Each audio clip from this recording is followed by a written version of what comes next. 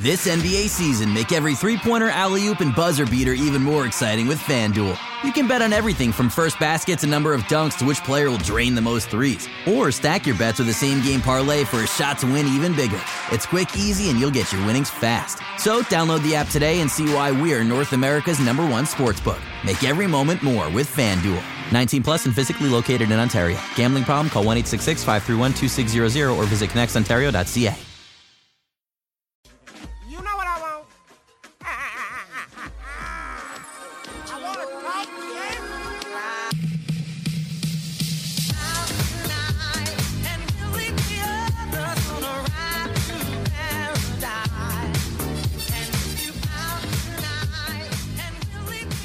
Hey everybody, I'm Samson Folk. This is the Rapcast. Whether you're listening on the podcast channel or the YouTube channel, welcome. This is another episode of Outside Looking In, where I talk to somebody who covers a team, analyzes, or maybe they're just a fan, a very knowledgeable one, in different markets of different teams so that you can learn about all the teams in the NBA during this series. But additionally, we can kind of get a consensus on how people view the Raptors by gauging what they believe, what they think, all that kind of stuff. Today's guest, one of my favorites, of course. If you listen to this podcast, you've heard me say that this person does some of the best work, if not the best, covering a team in the NBA. As far as, honestly, somebody who's going to know X's and O's, play styles, how those things mesh, and then to tumble it all together in like this beautiful writing. Caitlin Cooper of Indie Cornrows. She's also been on the 538. Just tons of great work. She's here to talk about the Indiana Pacers. Caitlin, how are you? I'm doing well. That seems like a bit of an exaggeration given that I'm not on camera right now, but I'm actually excited for this because like I told you ahead of time, this is like part 3 of us doing podcasts together. And our first episode, when you were still doing Bouncing Around, we talked about the Indiana Raptors and the crossovers between those two teams that year. And on our last podcast, when we did Loving Basketball, we talked about at the end the post and reimagining the post. And I think all of this is going to come up today and the culmination of our journey of podcasting together. We are always future facing, it appears, discussing things that will come up later. We see where the hockey puck is going. Sure, right. And so that's one of the interesting things is that there you man, of all the people to do it, you were the perfect person to do it. But you had like a series of covering the Pacers after Nate Bjorkgren got hired as the head coach called the Indiana Raptors. And you had a little trademark when you discussed it. It's because you were picking out the playbook similarities that had transitioned from the Raptors to the Pacers along with Bjorkgren. And now that doesn't exist. Maybe some stuff stuck around. Maybe Carlisle liked seeing something. I'm sure you'll let me know. But now these teams are presumably heading into this next season quite different. The first thing I'd ask you, obviously, is like, what are your flashbulb thoughts on the Raptors when you step out and you say, what is this team? What are a couple of things that come to mind? So it's going to be nerd stuff. Like prepare yourself. So it's just when you look at the numbers, when you pull up, PBP stats, you pull up any advanced analytics and you see that this team somehow manages to be in the top 10 of both offensive rebounding rate and transition defense. That doesn't make sense. They barely take any threes after lots of years of taking lots of threes. They do not have a good half-court offense. They run tons of isolations despite being not very efficient in isolation. And then they hold opponents to the lowest corner three-point frequency in the NBA. And if you just looked at those numbers, you would think to yourself, none of this makes sense. And then you would see the win total and you'd be like, now this really doesn't make sense. So I think that my 20,000 foot view of the Raptors is kind of my enduring question. Is the roster dictating that identity, or do they believe so much in that identity that it dictates how they shape their roster? And I think we're going to talk about that as the podcast goes on. That's the question. I come up to this question. I nudge myself up to it in almost every piece I write. And it's not something I addressed fully in the piece I wrote about the Raptors defense, how they innovate. Is there innovation from this point on? But it's like, are the Raptors building this way out of necessity because they think this is a market efficiency? we're going to try and make a team that looks like this because it's easier to get these types of players and develop these skills. And we think that there's a ceiling that exists around a championship at some point. Or are they doing it because they're like, we've seen all the other forms of basketball. This is the best one once we get to the apex of it. I don't know Bobby Webster. He's not in my phone. Neither is Masai. I can't call him up and ask. And if I did, they probably wouldn't tell me. What do you think? I mean, I think sometimes when you look, which we'll get into some of it at times, like I think they clearly want to win the possession more. I mean, you mentioned that in your piece today, but that's definitely a thing. And I think that they are, especially with some of their spacing on plays, you can tell that they're prioritizing offensive rebounding over their spacing of players because they don't have, the shooting. So that to me feels like, and the lower 3-point attempt rate feels like Nick Nurse adjusting to what personnel he has rather than so much, sticking to his own ideology, I guess is the way that I would look at it. But then, when we talk about the corner 3-point frequency, that's really fascinating to me. And especially because like Miami's also kind of doing that and the Knicks kind of do it as well, but all three teams are doing it differently. And I do think that there is like a futuristic aspect to a degree to the way that the Raptors are doing this, and that like a year ago, 2 years ago, when the Pacers were in Summer League, I wrote this piece about playing higher in the gaps because there was a possession on an ATO where you could hear the coaching staff yell out to the two guys in the corner that they wanted them to play higher. So rather than just being even on the baseline, it was everybody in shift position. So instead of shrinking the floor, into the blocks and the elbows, you're shrinking the floor into the court space as if everything shifted up. And like, that's not exactly the way that the Raptors do it, but the idea that you are creating higher pickup points so that somebody isn't completely collapsing the defense. And they've kind of made the cognizant decision because of the link that they have that like, hey, we don't have to react to the 3-point line and the same way that other teams are. Maybe we can, live with some of those corner threes as long as we can contest them to a degree. And, that is an innovation. It's different. And I think it's fascinating. I like to see that type of stuff. It's especially, this is another thing I brought up in the piece. Last time I'll address the piece, but Boucher, for example, a guy who his best defensive sequences prior to this season were like these big swing, help defense, contest at the rim. And this past season, I don't think that was the case. It was by far his best defensive season, but it was just the overall usefulness of having a guy that long in motion all the time. And it's not even about being able to block a 3-pointer, which he always, he's near the league lead because he's just throwing himself at it. But it's that the Raptors are in motion all the time, that he tries to block a 3-pointer and maybe the person puts the ball down. By the time he comes back into the defensive play, he's still active and hovering and finding the guy. And the Raptors feel like they're capitalizing on the kinetic energy. Just don't let it dwindle. Maintain it. Don't stop and start. Wheel around. Like, just be active. And in doing so, they open up gaps for cutters. Most famously Tyrese Maxey, as he torched the hell out of them in a playoff series until they adjusted and they completely reframed how they guarded Harden and Maxey, almost inverted the way they guarded it. But it's really interesting because they're very clearly nowhere near perfecting it, but they did put together some long stretches of it being good. Most notably, like, Jackson Frank talked about it in his piece for Liberty Ballers, where he talked about the Raptors, and then also on the podcast we did, where for a long stretch of play, they were the fourth in defensive rating. These are interesting things, and it's just like this absurd data collection that the Raptors are doing, where it's like, how do we, game basketball? How do we hack it?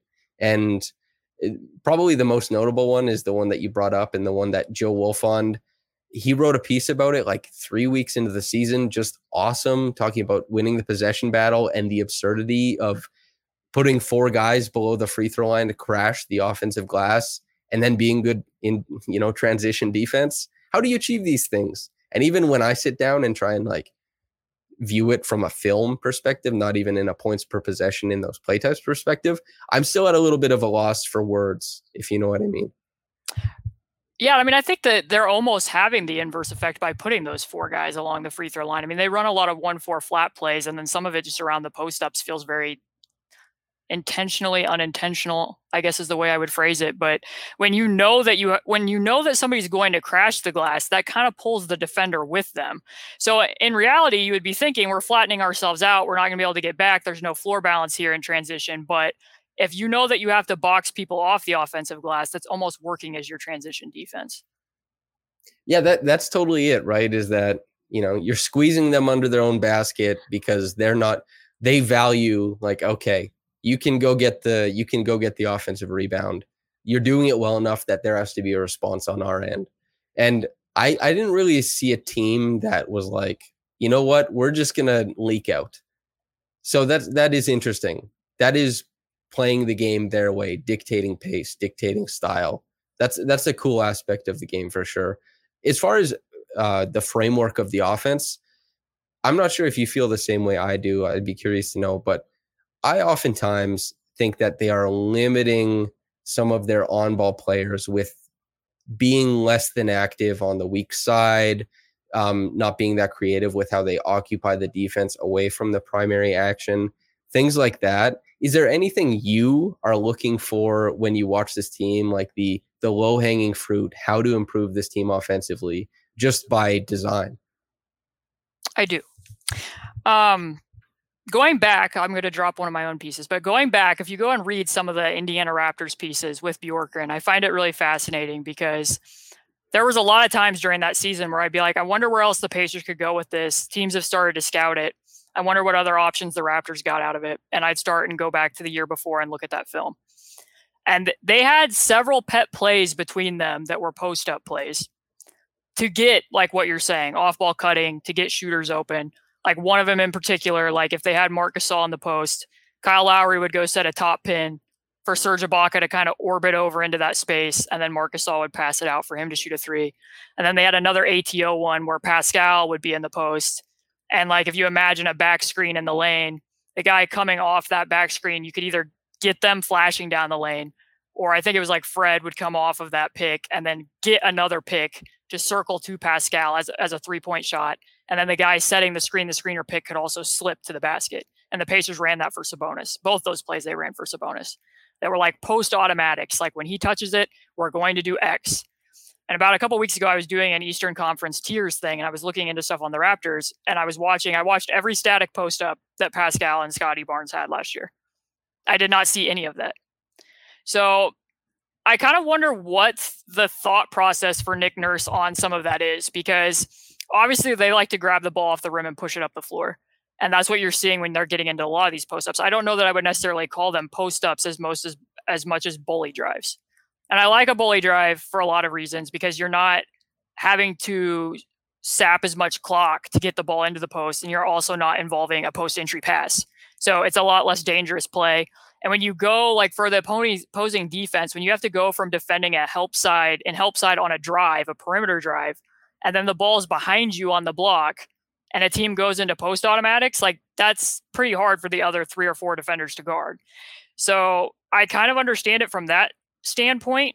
And what we just said about the spacing, I kind of understand too why at times they have so many guys below the free throw line. But at the same time, there's also this element of like, I think that Nick Nurse wants to play, read, and react, but it's like they're confusing the defense, but the defense doesn't know what they're doing, but they also don't always know what they're doing either. And it feels like there's lots of places, at least to me, where like if I was going to say, okay, here's where you could grow this, like you could flow into snug pick and roll right out of that bully drive into the corner. And then those other 3 defenders are having to cover a lot of ground there. Or you could have, Fred VanVleet in the corner, come set an uphill screen for Pascal when he's like at the high post. And then you're getting an inverted pick and roll out of that post up. Or maybe you're just setting, a stagger out of the post up for Fred, so he's not doing so much in pick and roll where he's, generating all that load. Does any of that resonate with you? Absolutely. It's when we think about the Fred and Pascal 2-man game, I always thought it was interesting because the bully drives are such a great point. It's one of the distinctions I made between when I was doing all of Scotty's possessions. I decided that the bully drive / post up wouldn't be considered a post up. I would not log it as such. A post up was when he got it in the post and it was static. The same distinction you made. And the bully drives, this goes back to the loving basketball conversation we had about inverting the post, is like, you can start a defense out where they're, okay, we're going to guard something above the break and all that. And like you said, suddenly you invert the principles and stuff like that. And you start running actions, which the Raptors rarely do. You start running actions to kind of complicate that. When your principles are already up in the air and you have actions that dictate, okay, principles, what is the defensive response to this? And the players have to be on a string when players are dangerous, like Fred as an off-ball shooter, like a screener to get open in space, and Pascal is a guy to squirt through any crack in the defense, especially in like snug pick and rolls and stuff. Is the pickup point is closer to the basket. The footwork is more meaningful. The touch shots are more meaningful.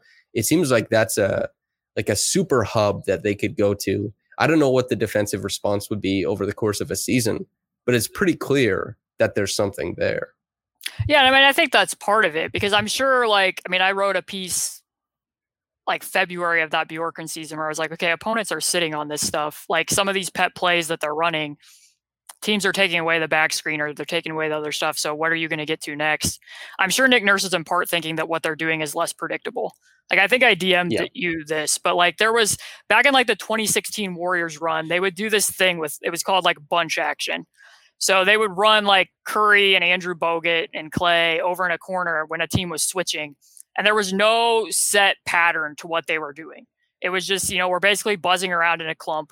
One of us is going to come off and go to the basket. The other one's going to curl off, and we're going to lift Andrew Bogut away so that his guy's at least having to do something. And they would just hope that one of the people on a switch would mess up. And sometimes when you're watching these post-ups, there'll literally just be like three people bunched in a corner, and one of them will sneak along the baseline and almost get, like a duck in front of the post-up. And that's a really unique angle to be getting a cut from. Like typically, I think when we think of somebody at the block, you're looking for the 45 cutter. You're not looking for the guy from the baseline. So there is that element of like, if you get into a playoff series, that's not a play you can scout. Like a team isn't expecting and knowing where you're going to come on that specific thing. So from that Nick Nurse angle, I get it. But can I throw a number at you that I looked up? Okay. Love numbers. So I looked up on Synergy, and between Scotty, Pascal, and OG, I added up the points per possession on their passes out of the post. You want to take a guess at what that number is? Below or over 1 point per possession? Out of the post? Yeah, passes out of the post. Below or over? I know that OG... That combined. I totaled them all combined. I'm trying to think. Under... Over. I'll go over. Correct. Yeah, over. Okay. And this is the thing. Like a lot of times we think of these post-ups in general, and this is what we talked about on the Loving Basketball podcast. Like we think about post-ups being this inefficient thing, but when it's a pass out of the post, that can a lot of times be one of a team's most efficient play types. So yeah, it was 1.05 points per possession when I tallied all three of them together. So just for frame of reference, that's better than anything else the Raptors did. They scored 0.988 on spot ups, 0.877 on pick and roll, 0.834 on ISOs, and this is the big one, 1.02 on offensive rebounds. So if in part you're putting the four people below the free throw line because you want to get the putbacks out of these post-ups, you're actually scoring more points per possession passing the ball out of the post than you're getting on the putback itself. So to me, and this is what the Raptors not having a lot of shooting, okay? So to me, if you're looking at that number, there's reason to expand on this and add secondary actions to what you're doing. I will ask you, of those three guys, do you trust all three of them to be able to make passes out of the post? Or is there one that you trust more than the other two? Or I trust all three of them.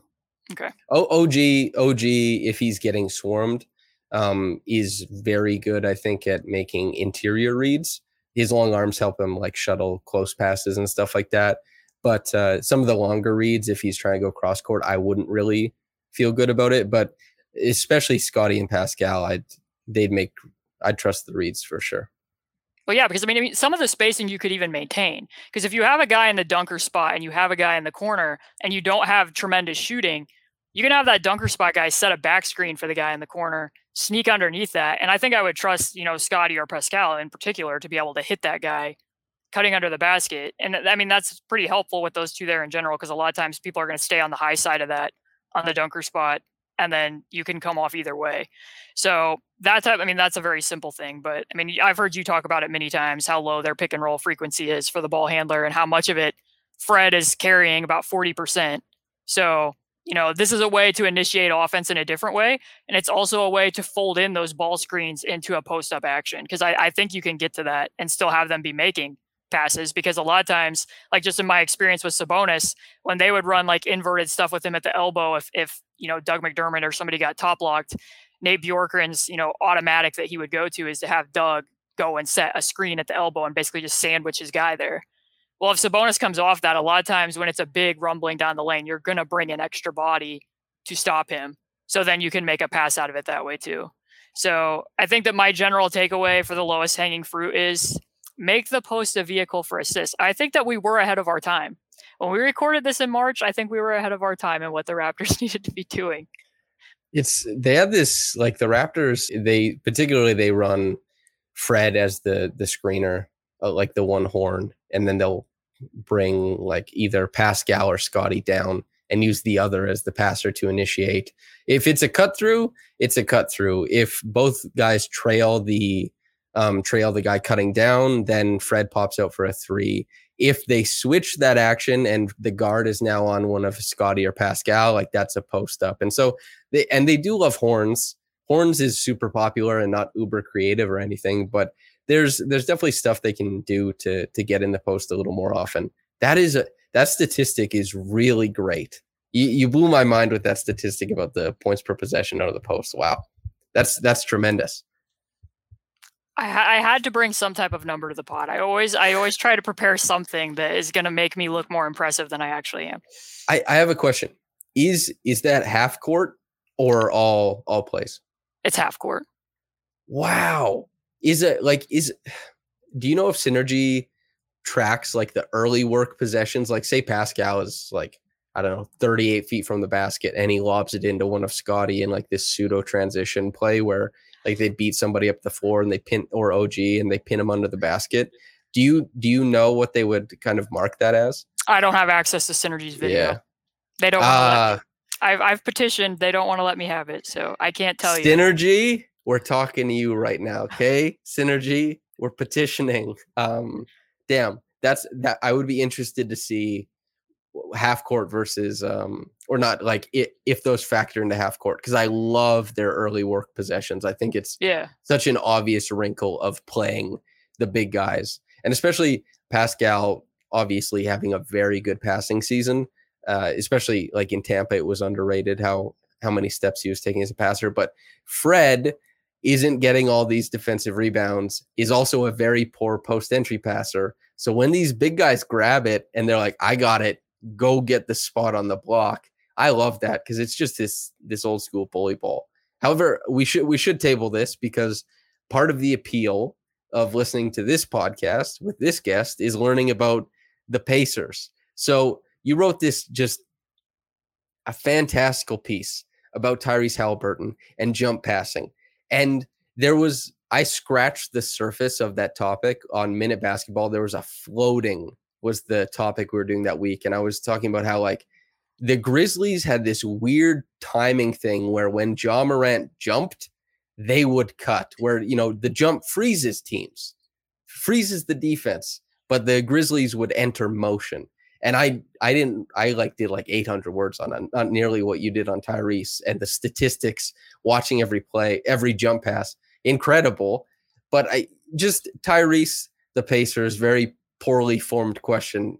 Thoughts on that team for anybody who'd like to know? Yeah, the Tyrese piece was pretty time consuming. Like I went through that and just clipped all of the jump passes. So like 250, and then I had to catalog them all and try to decide what was meaningful about that. And yeah, I think you hit the nail on the head. I did not see that piece that you wrote about Ja Morant. You're probably thinking my piece is derivative now. No, you did so much more. Mine was like, this is interesting. And you're like, I find that interesting. I'm going to find the answer. I post questions, you delivered answers. So yours is much, much better. Yeah, I mean, pro tip, if you ever get an idea like this and you're thinking to yourself, that would be cool to track in the summer, when you rewatch the games in the morning, start clipping the jump passes every time you rewatch a game instead of rewatching 26 in a row. But yeah, I mean, I think with Tyrese, what my takeaway from that is twofold. That, he's a very inclusive player, and things that, our youth coaches told us that we shouldn't do. And this isn't me, ragging on the youth coaches, but he's turned it into a weapon. I think the way I worded was, it's not an excessive quirk, it's a competitive advantage. So like when we were talking about, I have a possession in there from the game they played against the Raptors, a horrible basketball game in which the Pacers lost by 40 points. But you can see Tyrese in that game. Like, the Raptors want to help off the corner in the way that we said, and they're going to plug that gap. And, when he jumps, he uses his eye manipulation in tandem with that. He shakes Pascal at the first level and then gets OG Anunoby to rush at O'Shea Brissett in the corner and gets Jalen Smith under the basket. So he has this outside-in passing progression that's not only really entertaining to watch, but is getting you better, more efficient shots under the rim than what they would have been getting from some of their shooters when, Lance Stevenson or somebody's in the corner. But at the same time, like, he's also a guy who needs to, and this is what the season for the Pacers needs to be about, is can he be more of a scoring option? Can he look for his own offense more? So when people go and read that piece, you're going to get to the second half of it where I'm going to show that, like, there are moments where he has a big and drop coverage and they're still in retreat mode. And the average ending distance of his drives just has to be crazy. If anybody measures that, I would really like to know, or if teams have access to that data, because so many of his drives end outside the free throw line. And then if he's looking for the longer skip pass, defenders do have a longer time to sit on that. And it's in moments where you can tell that could be a shot for him. And that's where he's going to need to go. Because last year, if you look at the numbers, there was like 39 players, I think, who averaged over 5 minutes of time of possession. And the only player who had a lower usage rate than Tyrese Halliburton was Kyle Lowry in Miami. So, that, and I also looked up another number when I was on with Nate Duncan that, since 2012, there's only been 4 players who have had a usage rate lower than 20 who have made an all-star team as a backcourt player. So, like, if that's where the Pacers want Tyrese to go, he needs to be able to recognize and pick his spots for his own offense, and as well as including his teammates. When we think about Tyrese and trying to charge up that offense, the thing that he's shown, obviously, as the number one for his own scoring is his shooting. But as far as the classic stuff that you ask from a lead guard in this day and age is like pressure the rim and, get downhill, and not downhill to like these spots outside of the paint, but like deep in it. 2 feet in the paint is like a very classic scouting catch-all. Is like, does he get 2 feet in the paint? Because, you collapse the defense if you do so. I'm curious, what does a fully actualized Tyrese look like to you? And is it an inventive way of getting there, or do you think he'll be able to, I guess, operate or succeed in the more, prototypical ways that we think of lead guards? I mean, I'm going to bring up the article again, but when you look at the article, there are ways that, like, they're playing the Orlando Magic, and there's 4 players who have at least 1 foot in the paint. And I swear to you that if you look at the static screenshot, you're not going to guess that he's going to throw a lob pass in that situation. Who would throw a lob pass when 4 players are in the lane? And yet his eye manipulation is what it is, that he unclogs the paint and is able to get Isaiah Jackson for a dunk. Like, that's not his own offense, but he is a very unique player in that type of way. And sometimes he has to rely on having a very low, crafty gather at the free throw line. Sometimes he draws fouls that way, but he needs to sacrifice, some of his efficiency for trips to the line. And there's spots where you can definitely see where, if he's winning the hips and shoulder wars a little bit more, where he could be finding angles to be getting to the rim. I don't know if that's ever going to be a huge part of his game, but like, one thing that I would bring up a lot of times is his numbers against switches and in isolation look really good, in part because he usually goes to the step back, sidestep to the right 3 against the switch, and he hits that at a pretty decent clip. But he's very selective. So if he's against a big, like, Evan Mobley or Jaren Jackson or even Joel Embiid in certain circumstances, like, he's going to pass out of that. And then you're just relying on the other 4 players on the floor to be able to do something. And sometimes that works because he commands enough attention as a shooter that you're opening driving lanes and there's more space there. But again, if he's your number 1 option and the Pacers eventually are in a playoff series at one point in time, you don't really just want to be playing solely through those other 4 guys. So it becomes a situation of like, what way can he beat a Joel Embiid off the dribble? So like they were playing the Sixers in like their second to the last game of the season and nothing came of it. They didn't actually get anything out of the play. But like a lot of times when we think of guards attacking a switch, like go back in the day to when Victor Oladipo played for the Pacers, like he would pass the ball to the guy at the opposite wing. And this is called a boomerang. Like the ball comes back to him. He would back up and then attack that big straight on, almost like he's, one of those pullback toy cars with an internal mechanism, go at them to get that big off balance. And then he would rise up for the three, or he would get them off balance enough that he could get to the rim. Like Tyrese doesn't necessarily have that type of speed, but the way that teams countered Victor was they would start having that big follow him. Like instead of just standing at the 3-point line and being like, okay, you're going to get us off balance or we're going to have to back up, we're going to follow you out there. And then your pickup point's going to be further away from the rim, closer to like what would be a 4-point line. So like the Rockets did this with Clint Capella. Like he would go out there and then he would funnel Victor into the paint and then he would, be in a collapse defense. And I brought this up at the time and it applies to Tyrese. Like what you can do in that situation is instead of trying to do it off the dribble, pass the ball to the guard at the opposite wing and then cut in front of that big into the paint and get the boomerang pass on the move in front of the big. So then instead of relying on Tyrese's dribble and his ability to, deal with length, which he can struggle against, he's still getting a shot. He's just doing it in a different way. I think you just have to reimagine some of this. Hopefully that actually translated in your head. I think for someone that doesn't translate, I think you can think of Steph Curry and the Warriors, how it's not driving lanes with the ball in hand. Of course, Steph was capable of doing that, especially with these spread out defenses, but inventive ways to manipulate and work off ball, just for somebody who's like, how is Halliburton going to achieve these things? Curry isn't the direct comparison, but you can kind of, I guess, think like, oh yeah, there are ways to get the ball in advantageous places by just running around and, being more intentional about how you come off of off-ball screens and stuff like that, and designs and stuff like that. So that's a great point. But the other four guys who, which four guys those are in a playoff series in the future, what that looks like. The rest of the Pacers, what do you think that team shapes up to be? Is there an identity that you think that they might have outside of Tyrese? Defensively, are there any expectations? Miles Turner, what's the deal with that? The Twin Towers are gone, but he remains. I'm curious what you think about the rest of the team outside of their extremely exciting star guard. Well, first of all, bless you for not asking me a question about the Twin Towers and for the 50th podcast. So Miles versus Sabonis, thoughts? Can't tell you how many times I've answered that one, but so the rest of the team, like I think for this season, and this kind of goes back to the Bjorkgren year, like you ask about the defensive trajectory and what I'm expecting on that end of the floor. And my answer to that is I honestly do not know, because 2 years ago, like just to be as brief as possible, like under Nate McMillan in the 2020 season, they were a top 10 defense. They played a very conservative scheme under Dan Burke, mostly used drop coverage, stayed home. They forced turnovers, but as a product of the system, not the purpose.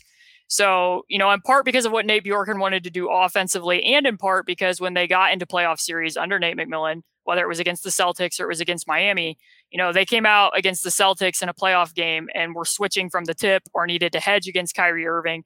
And they weren't really prepared to do those things. Like at first there was kind of a shock value of like, whoa, the Pacers are switching.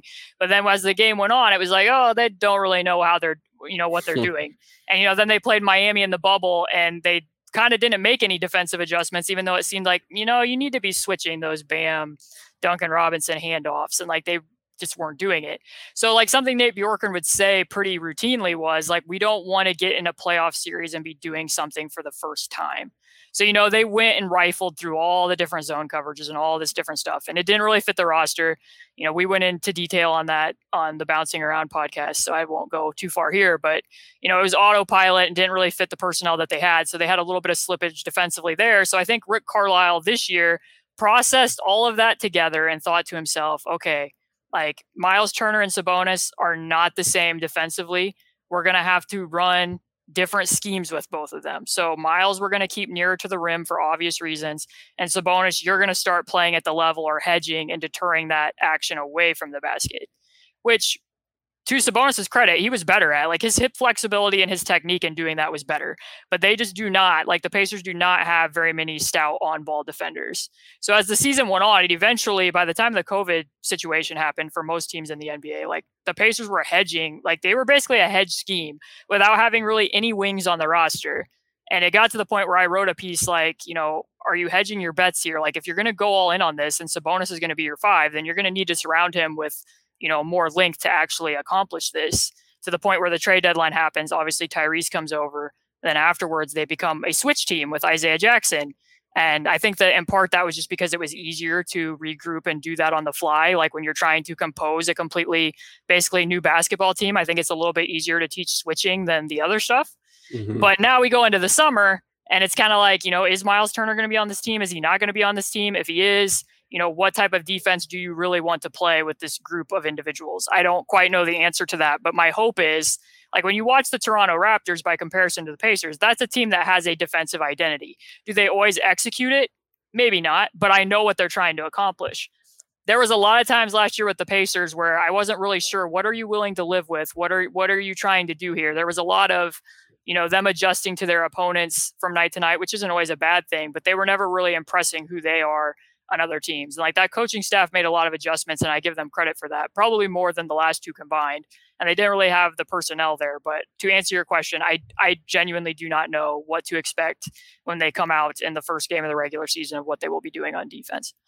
I think probably a very common misconception for people is that switching is the high complexity defense. No, it's the reverse. Right. When that's not the case. It's also kind of like a good zone. Your idea of zone is like, it's the men's league zone where it's like, yeah, you got to shoot it, prove to us you can shoot it. Otherwise we're just going to kick back. But it's like, zone is so much motion when you're doing it well. And I'm talking like, the grade 9 coach who's like, guys, zone, you gotta be heavy in motion. You gotta pay attention, move as a unit. I'm doing that whole shtick right now. But yeah, switching is not like, wow, our defense is getting more complex. It's like, no, switching is really simple. It simplifies everything. So yeah, I just kind of want to talk about that. But okay, O'Shea Brissett, Mathurin, both Canadian fellas. I kind of want to ask you, because I know you did draft work on Mathurin, and I want to ask you about O'Shea Brissett because you've seen so much of him. The Canadian fellas were on a podcast that is, I can't remember the analytics, but a lot of Canadians listen to it. An update on the fellas from north of the border, Brissett and then Mathurin. Oh, you forgot one. Andrew Nembhard's Canadian too. Oh yeah, Nembhard. Right. My bad. That's my bad. They're gonna. The Pacers might be the most Canadian basketball team. I don't know. One of them for sure.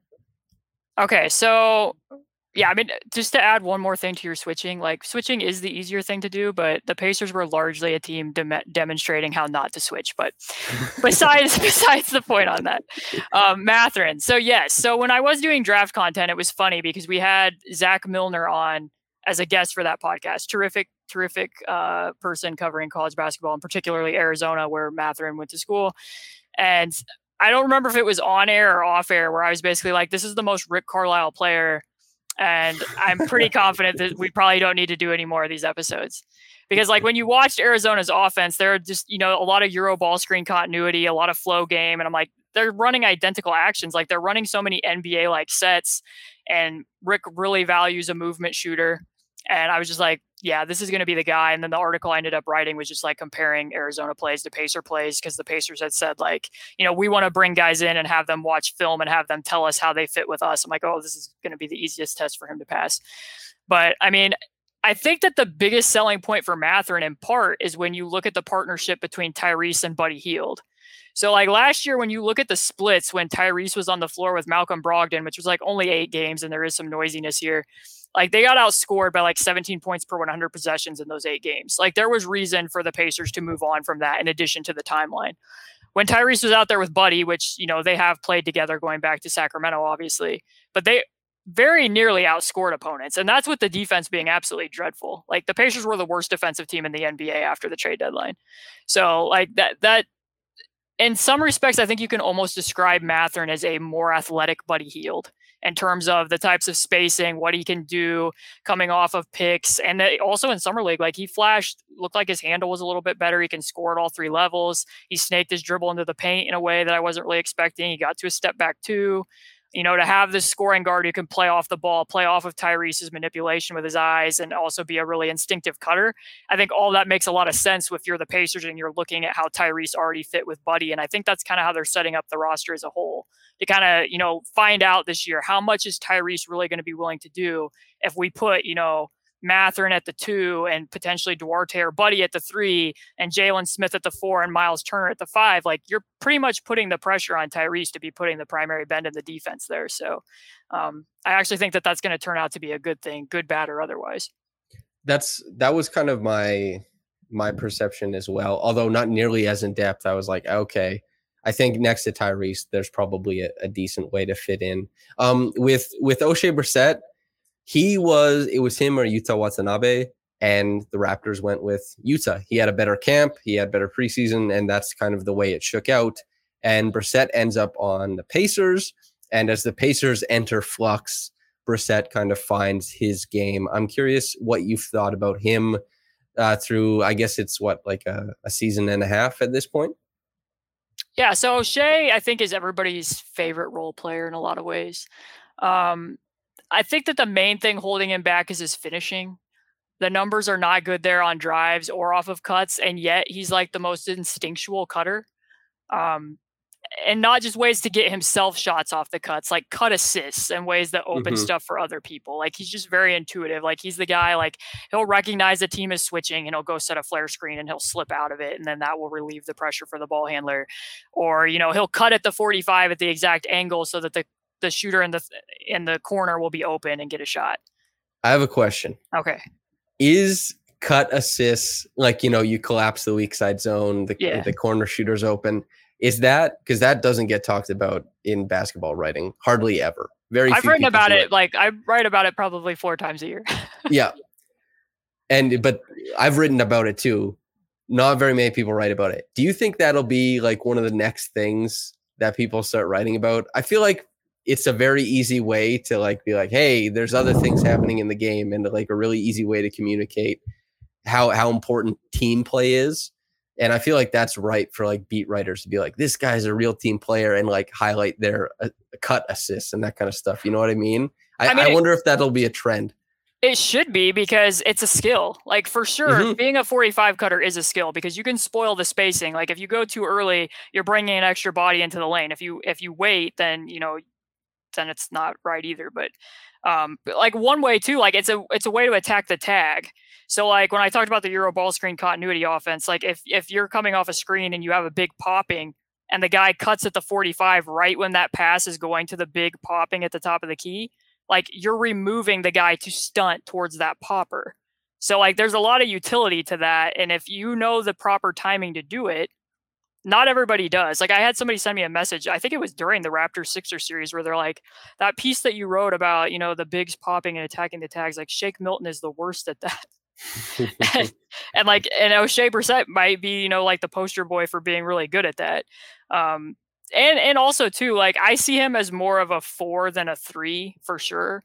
Like, there's this massive 2-game sample size where they played the Celtics and he had like 26 points in the first game. And this was not too long after Tyrese got traded in March. And O'Shea was drawing the Robert Williams assignment because he's the lower usage wing and also got some of the minutes with Daniel Tice at the 4. So like, those guys are roaming off and doing what they do within Boston's defensive scheme. And he was making those threes. He made like 6 threes and then also was able to take like Daniel Tice off the dribble. Well, then they go up to Boston and Rick Carlisle ended up starting Terry Taylor at the 4 with Goga and O'Shea at the 3 because they had other people out. And now O'Shea is being guarded by Jason Tatum and Jaylen Brown the whole game. And suddenly his game looks a lot different in the light.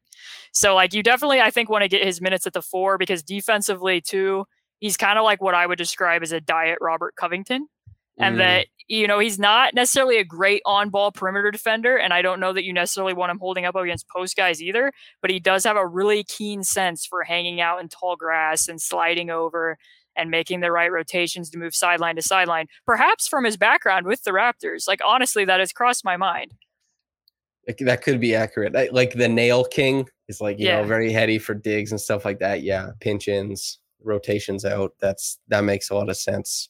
Nembhard, did you obviously it's a lot of people have seen him because he played in big games with Gonzaga, but do you have any Nembhard thoughts? Yeah, I'm not a person who saw those big games. You can imagine. Yeah, I don't. I can give you some adjectives: gritty, hard nosed, great feel. great feel. Yeah, all that stuff. Yeah, so with Nembhard, I did not expect that the Pacers were going to draft a guard, to be honest, in the second round because, at the time they still had Brogdon. They have TJ McConnell currently on the roster. Obviously, Tyrese, they've verbalized as the point guard of the future to the point of saying that they're, want to have Reggie murals of him downtown and compared him to Andrew Luck and other people.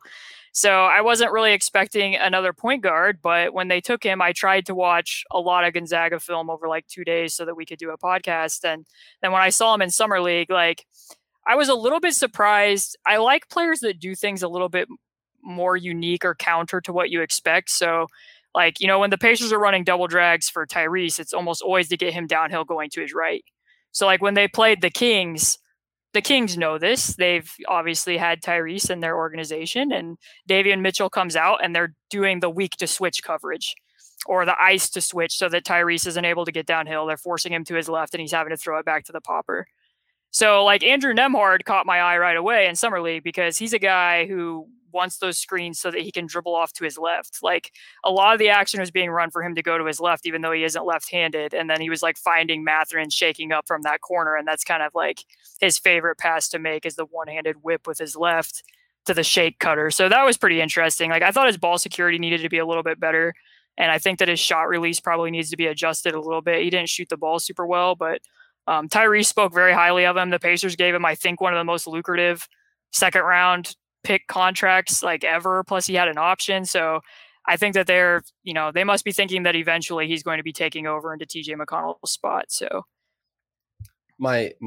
thank you very much, by the way. That's very insightful and great information because this is how I learn about a lot of players is you listen to somebody who you trust. And the thing you talk about enjoying people who do things uniquely or differently.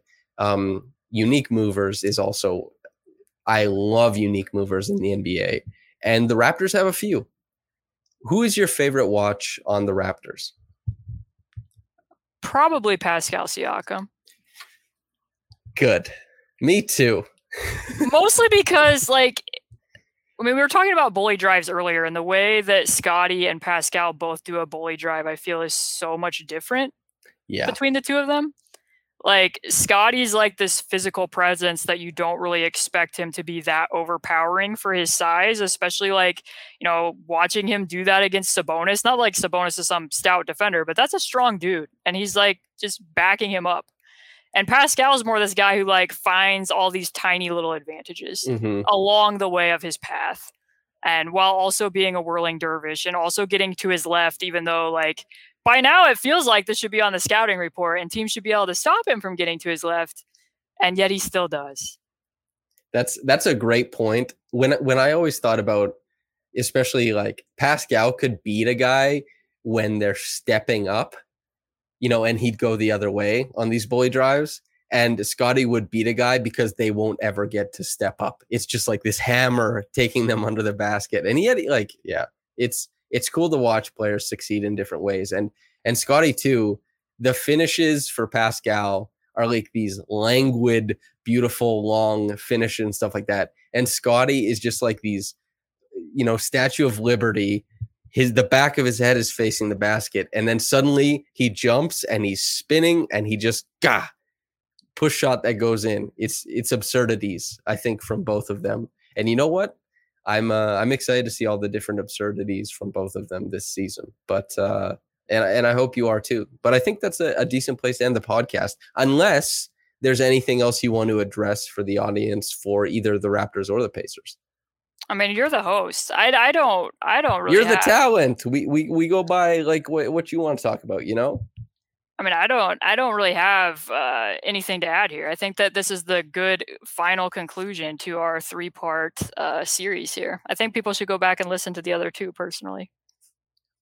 Quite a few people listened to the Loving Basketball one when I plugged it in the middle of the summer. And additionally, I'm pretty sure, I don't know, the Spain pick and roll episode of Bouncing Around was very popular. It's of, I think, significant utility. Big thank you to Evan for all the work he did on that, just to teach people about it. But I'm almost certain of like our interviews or just any regular episode, yours is the most popular that we did for Bouncing Around, because people know when the stuff is good, I think. This cannot be true. I'm pretty sure that's the case. Yeah. This is what you're going to tell all the guests that come on here. Like when you get to the end of all 3 of these episodes, you're going to be like, you get the most views on these podcasts. I don't think anybody else coming on this podcast has been a guest on Bouncing Around. I don't believe. Oh, wait, no. Bose is coming on. Bows. What I read it as Bose. It's Bowser to Bowser. But anyway, he's been on. He obviously was on Bouncing Around, and he'll be on this. But that's the only other person. So, anyway. I'm also a little bit mad that you have a creative name, and I just have my handle. You're not even showing up though. Like it's just, for the record, people follow C2_Cooper on Twitter. By the way, I wanted Caitlin's my handle. name to be Samson Stan. I was gonna actually put mine as Caitlin Hooper, but then I thought, hers won't be showing as well. But yeah, Tyrese Valued Person I thought was good. So far, I've done Christian Colloquialism. I've done Siakam's Razor. I've done Mr. Podcast, which Mike Prada gave me a bit of. He's like, well, the other one seems so creative. Why did I just get Mr. Podcast? And I was like, my apologies. So you can't win them all, I guess. But. Well, Evan, I don't know if Evan told you this, but Evan thinks that you should start going by Canadian Caitlin, and I should start going by American Samson. It's like the Indiana Raptors thing, the inverse, except for writers. That makes sense. I feel like you're leveling up though, and I'm making you look worse. Like American Samson is really taking a hit there. The exchange rate mimics the money. You're of significantly more value, so we'll leave it there. Is what I'll say. But Caitlin, before we get out of here, do you want to plug yourself? And if you don't, I'll do it. So it's up to you. Oh, I don't. I would much rather hear you plug it. You go. Okay. I'll just do what I did at the start of the podcast. Basically, is that Caitlin, if you're looking for somebody who has explained basketball in a way that you can understand, in a way that coaches would appreciate, both like overseas and at the NBA level, all that kind of stuff, her work is one of like 0 that is available in the public sphere. She understands Indiana, the Pacers, in and out. As soon as she locks onto another team to learn about them, she understands that team in and out. Her work is without compare. C2_Cooper. Just type in Caitlin Cooper Pacers on Google. I'm sure a bunch of interesting stuff will come up. And just make sure you pay attention to the work that she's doing, because she's the best person doing it. And that's why I want her on this podcast. So, Caitlin, thanks for coming on. Thanks for having me. It has been an absolute pleasure. Listener, YouTube channel, podcast channel. If you're on YouTube, like the video, I guess. Thanks for kicking around for 50 minutes or so. And we'll see you guys. Hope you enjoyed the listen. Take care, and I'll see you.